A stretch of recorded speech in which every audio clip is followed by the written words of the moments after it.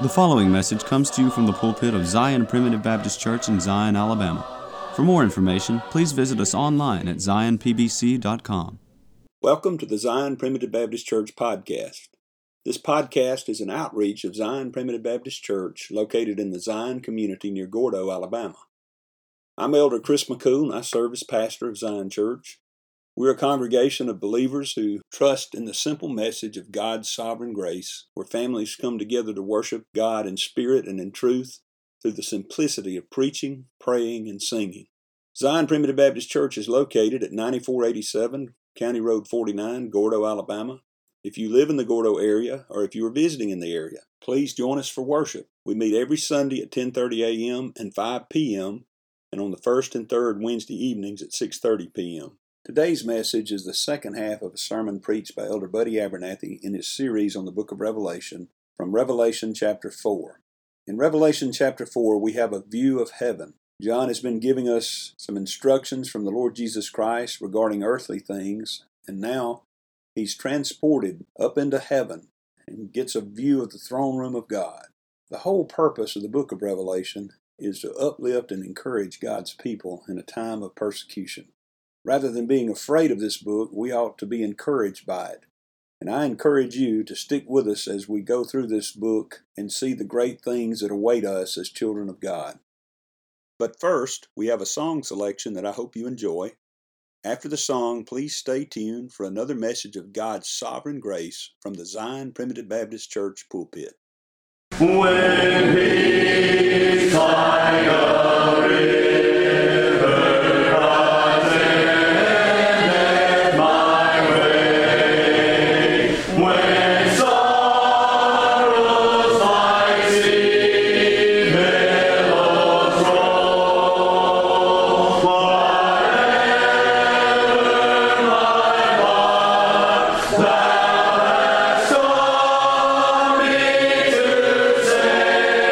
Hey!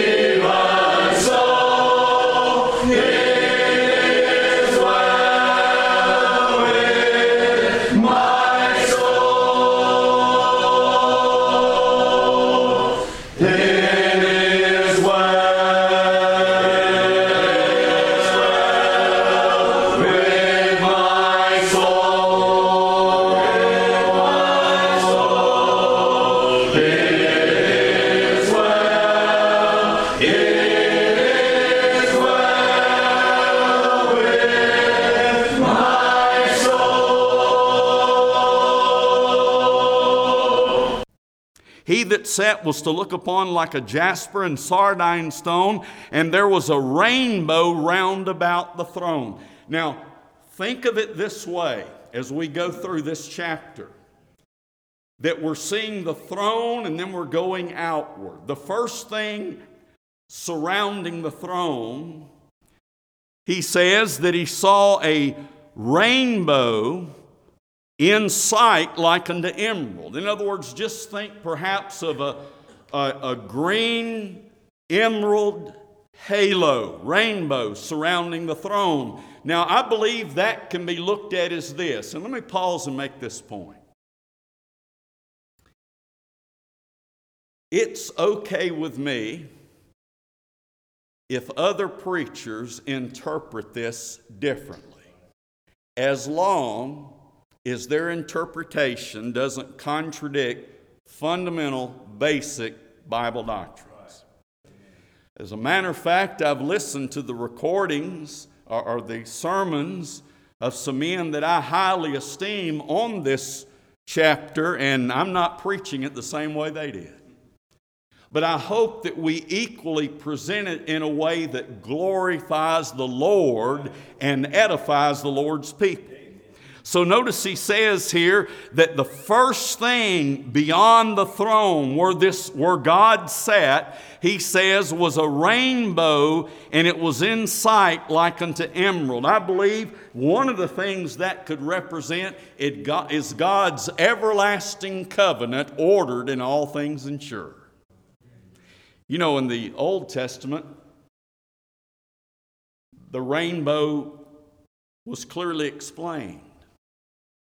After the flood had abated, the Lord told Noah by the token of the rainbow that I'll never judge the earth on this magnitude with a flood again. So this bow speaks of God as a covenant-keeping God.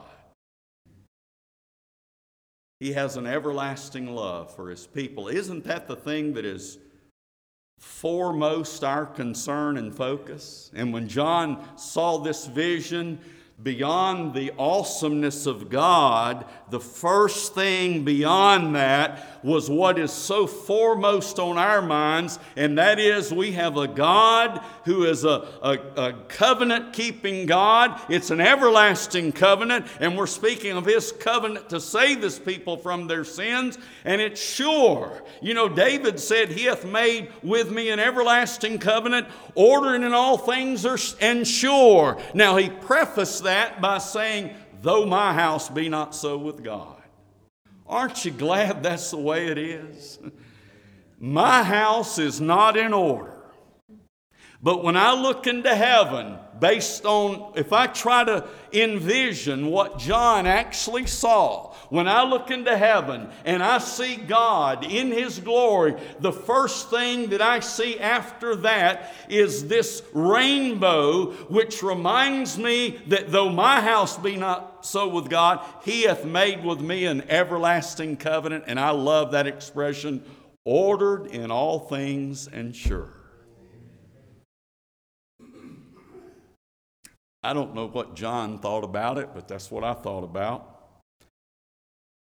Then he says, verse 4, and round about the throne were 24 seats. And upon the seats I saw 24 elders sitting, clothed in white raiment, and they had on their heads crowns of gold. Now, I don't know why that the Lord inspired John to write it this way, but after you study all of chapters 4 and 5, you'll see that the order, if you think about going outward from the throne, that there's the one that sat upon the throne, then there's the rainbow, and then within the area of that throne, there are these 4 beasts. But for whatever reason, he's going beyond that now. He's going beyond what surrounds the throne immediately, that is, that which is part of it, so to speak, and you'll see that as we continue another time. But he says, and round about the throne were 24 seats. So we have God's glorious throne, and we have that rainbow symbolizing His everlasting covenant, ordered in all things and sure. And what I believe is next, here listed, is God's people. You say, Brother Buddy, how do you get that out of 24 seats? And upon the seats I saw 24 elders sitting. Well, one of the first giveaways to me is it says they're clothed in white raiment, and they had on their heads crowns of gold. White raiment always in the book of Revelation refers to the righteousness of Christ that has been bestowed or imputed. If you're wearing a white robe in terms of Revelation, that means you're clothed with the righteousness of Christ. And notice furthermore in Revelation chapter 1, verses 5 and 6. And from Jesus Christ, who is the faithful witness and the first begotten of the dead and the prince of the kings of the earth, unto Him that loved us and washed us from our sins in His own blood, and hath made us kings and priests unto God His Father, to Him be glory and dominion forever and ever. Amen. Notice what he says. He's made us kings and priests unto God. A king wears a crown. We're kings and priests unto God, and we're robed in the righteousness of Christ. To me, that gives indication this is speaking of God's children. But what does he mean when he says that he saw 24 seats, and upon the seats I saw 24 elders? Well, think of it this way. In the Old Testament, the people of God, that is those that he chose to give His law to, give His light to, give His covenant to, were the 12 tribes of Israel. Now, I realize that God has always had an elect people out of every kindred, tribe, and tongue under heaven. But from an outward perspective, God blessed Israel. He chose them as a special nation of people. So you understand that God has always had people all over the world, but by God choosing to bless Israel, that should train our minds now in the New Testament dispensation to understand that God can elect and choose and work with and bless who He pleases. But there were 12 tribes, so I believe that is representative of God's elect in the Old Testament. And then there were 12 apostles. And Jesus says to the church that you're built upon the foundation of the apostles and prophets, Jesus Christ Himself being the chief cornerstone. I believe these 24 seats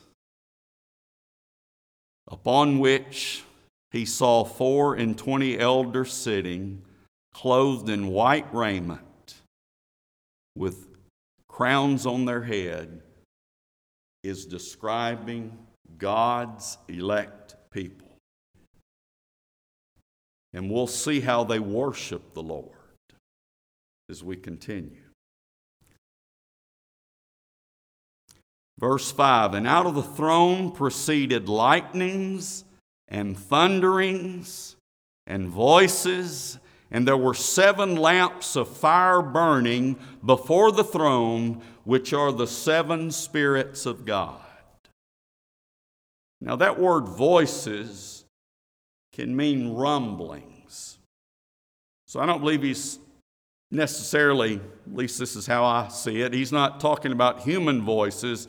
He's talking about lightnings and thunderings and the rumblings of that thunder. In other words, that throne is something that will get your attention. And he goes on to say, there were 7 lamps of fire burning before the throne, which are the 7 spirits of God. Now, for whatever remaining time that we take, I want us to focus on those 7 spirits of God. Now, the literal language of the New Testament teaches that there is a Trinity. God the Father, God the Son, and God the Holy Ghost. And these 3 are one. There are several places you can turn to teach that. One place is in 1 John 5:7, and by the way, if you don't have a King James Bible, this is not there. Now, the numbers next to the verses will deceive you and make you think it is there. But if you read the text and put it next to the King James, you'll find out it's not there. 1 John 5:7 says this, "For there are 3 that bear record in heaven, the Father, the Word, and the Holy Ghost, and these 3 are one." Now you say, I thought you said that it was God the Father, God the Son, and God the Holy Ghost. Yet here it says that it's God the Father, the Word, and the Holy Ghost. Well, if you'll notice, the word starts with a capital W, and if you'll go back to the Gospel of John, chapter 1, where it's making clear reference to Jesus, it'll say that the Word was made flesh and dwelt among us. So there's no doubt that's referring to God the Son. So God is not made up of 7 persons. Okay, what does this in Revelation mean? I believe he's speaking here that there are various things that the Spirit of God does. I don't know that there are exactly 7. When I was brainstorming about this, I came up with at least 6 functions of the Holy Spirit. And I don't believe it means there's exactly 7. The number 7 is in the Bible a number which means completion.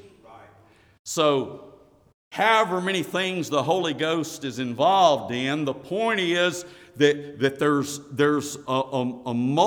are multiple tasks, if you will. There are multiple operations of the Holy Spirit. Now, we as Primitive Baptists ordinarily initially think of the work of the Spirit in the new birth. And that's fundamental and basic, isn't it? We talked about that some this morning at Blooming Grove, and I know that those of you here at Zion Church are well established in this doctrine. So we'll just quote one verse that we're all familiar with, Ephesians 2:1. "You hath he quickened who were dead in trespasses and sins." And we're quickened, we're born again through the operation of the Holy Spirit. "If any man be in Christ, he's a new creature." So that's normally what we think about. But let's consider a few other things the Spirit does. And keep in mind that as John observes these 7 lamps of fire burning before the throne, and when he says these are the 7 spirits of God, he's simply saying that these 7 lamps of fire burning represent what he refers to as the 7 spirits of God. Now look at Acts chapter 2. Now this is the one that a lot of people get off track with today. And I'm just going to say this tonight. I'm not going to prove it, but you can study it out. There was a period of signs and wonders in the early New Testament church. But if you'll study it out, you'll see that generally speaking, with the passing of the apostles and those ministers whom they personally laid hands on, beyond that, these signs and wonders are no more. In other words, I'm not going to have a snake show here at church and show you how much faith I have that I can take up serpents and they'll not bite me. If you want to have some good entertainment tonight when you go home to relax, if you have access, to Netflix or whatever it's on, look up this series called Snake Salvation. It's about a couple of small churches somewhere up in Virginia or Kentucky, I don't remember where, and these are churches that it's as if that verse that says you'll take up serpents and they'll not harm you is as if that's the only verse in the Bible.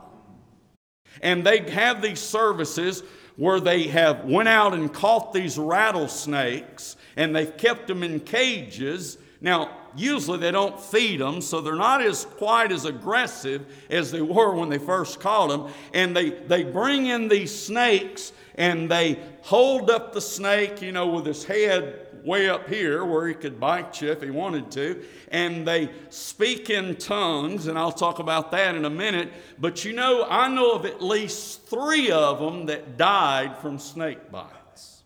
And that is humorous, and I'm not criticizing you for laughing, but it's also sad, isn't it? They have zeal. As off track as they may be, they're getting something out of that. The congregation is, and they truly think that's the Lord. But Satan can impersonate the Holy Spirit. And let's turn to that in just a minute. In 2 Corinthians, I believe it's chapter 11. Notice this. Paul says, "What I do, that I will do, that I may cut off occasion from them which desire occasion, that wherein they glory, they may be found even as we. For such are false apostles, deceitful workers, transforming themselves into the apostles of Christ. And no marvel." In other words, don't let this blow you away. He says, "For Satan himself is transformed into an angel of light. Therefore it is no great thing if his ministers also be transformed as the ministers of righteousness, whose end shall be according to their works." One of my biggest fears when I'm praying for direction over a major decision in my life, you think about the decision to marry, or for preachers, the decision to accept a church. My fear is that I will confuse the leadership of the Spirit with the deception of the adversary. That's why you need to read this Bible. The Lord's not going to lead you to do what I heard a preacher say, I heard a preacher say a man told him one time. This man had left his wife for another woman, and he told his pastor, he said, "I just felt like the Lord was drawing us together." And the pastor said, "That ain't the Lord, that's the devil." But see, you can be sincerely wrong. Sincerity doesn't mean you're right. You can be sincere and be wrong, so we can be deceived. And so let's go back now to Acts chapter 2 and let's just begin with the first verse of chapter 2. This is another function of the Spirit of God. And when the day of Pentecost was fully come, they were all with one accord in one place, and suddenly there came a sound from heaven as of a rushing mighty wind, and it filled all the house where they were sitting, and there appeared unto them cloven tongues like as of fire, and it sat upon each of them, and they were all filled with the Holy Ghost, and began to speak with other tongues as the Spirit gave them utterance.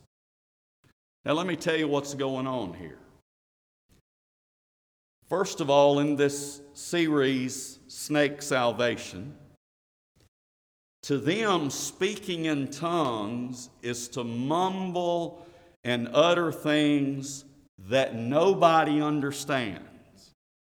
It's not English, it's not Spanish, French, German. It's not a language, it's just mumbling.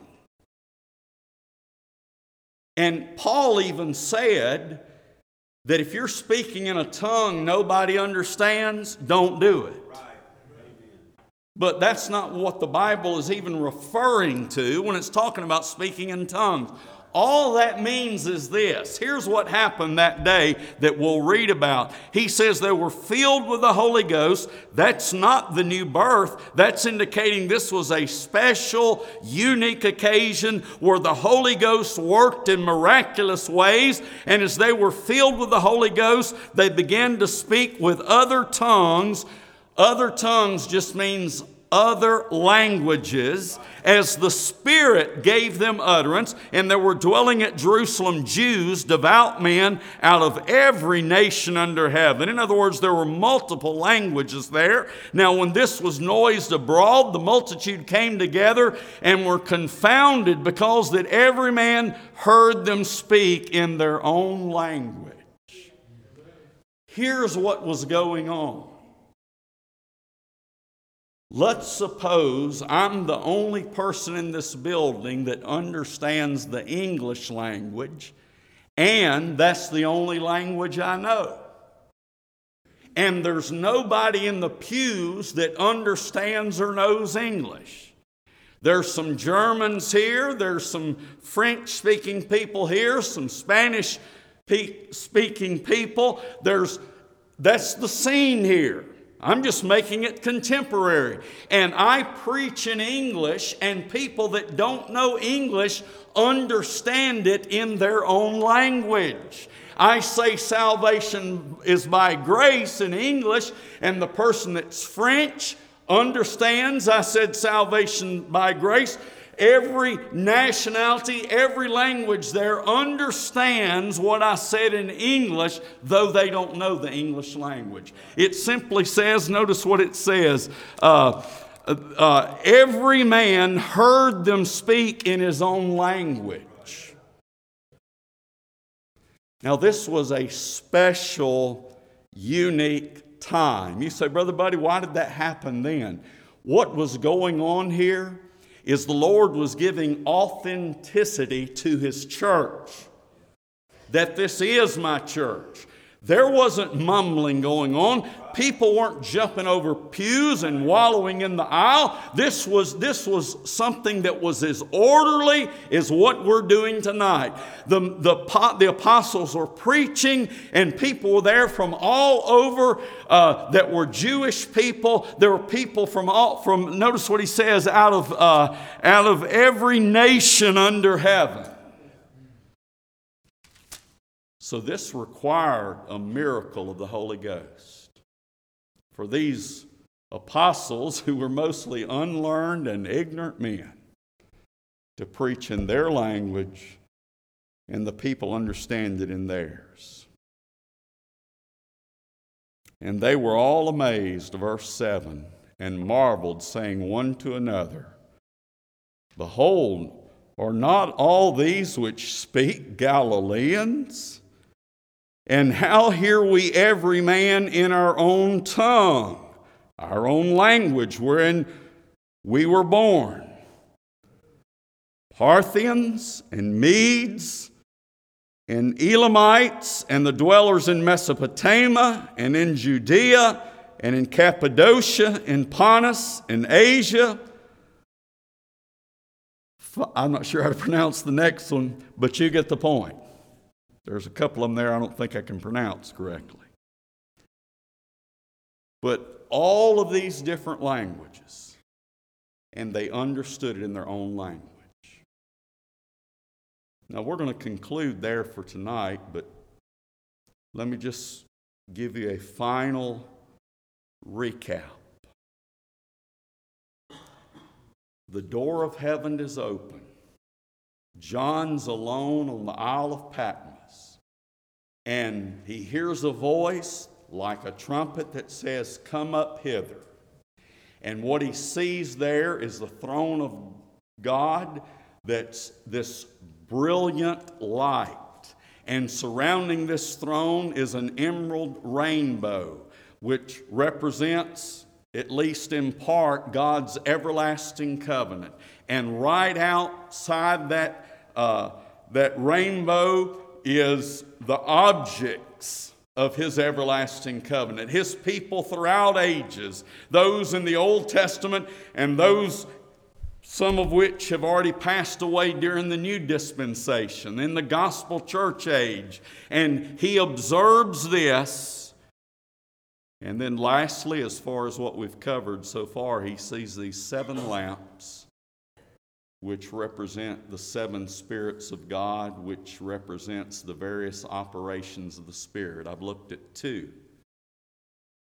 First of all, the new birth. And secondly, that outpouring of the Spirit on the day of Pentecost, which resulted in miracles happening. If the Lord blesses us to continue with this, you'll see that the other operations of the Spirit can be very practical because they relate to our enjoyment of God's blessings as a church. It relates to men being able to preach. I can't preach without the Spirit. And it relates to your personal walk with the Lord. Your behavior and your diligence has a lot to do with the Spirit's ministry to you as one who is already born again and in possession of the Holy Spirit. I'm afraid we as Primitive Baptists, at least in the past, have thought, well, God borns you of His Spirit and then that's all there is to it. You have the Spirit. No, there's a lot you can do to affect the vitality of the Spirit in your life. And that's what we need to be concerned about. And I hope the Lord's will we can continue with that. Thank you for joining us today on the Zion Primitive Baptist Church podcast. I hope the message has been uplifting and beneficial to you, and that the Lord will continue to bless you to grow in grace and knowledge of the truth. Join us again tomorrow for another message of God's sovereign grace. If you would like to subscribe to our website, please go to www.zionpbc.com and sign up for email updates. If you have any questions, please feel free to contact the church at zionpbc1847@gmail.com. That's zionpbc1847@gmail.com. Or you can email me directly at jchrismccool@gmail.com. That's the letter J, CHRISMCCOOL@gmail.com. Again, thank you for listening. May the Lord bless you is my prayer. We thank you for listening to today's message. For more information, please visit us online at zionpbc.com.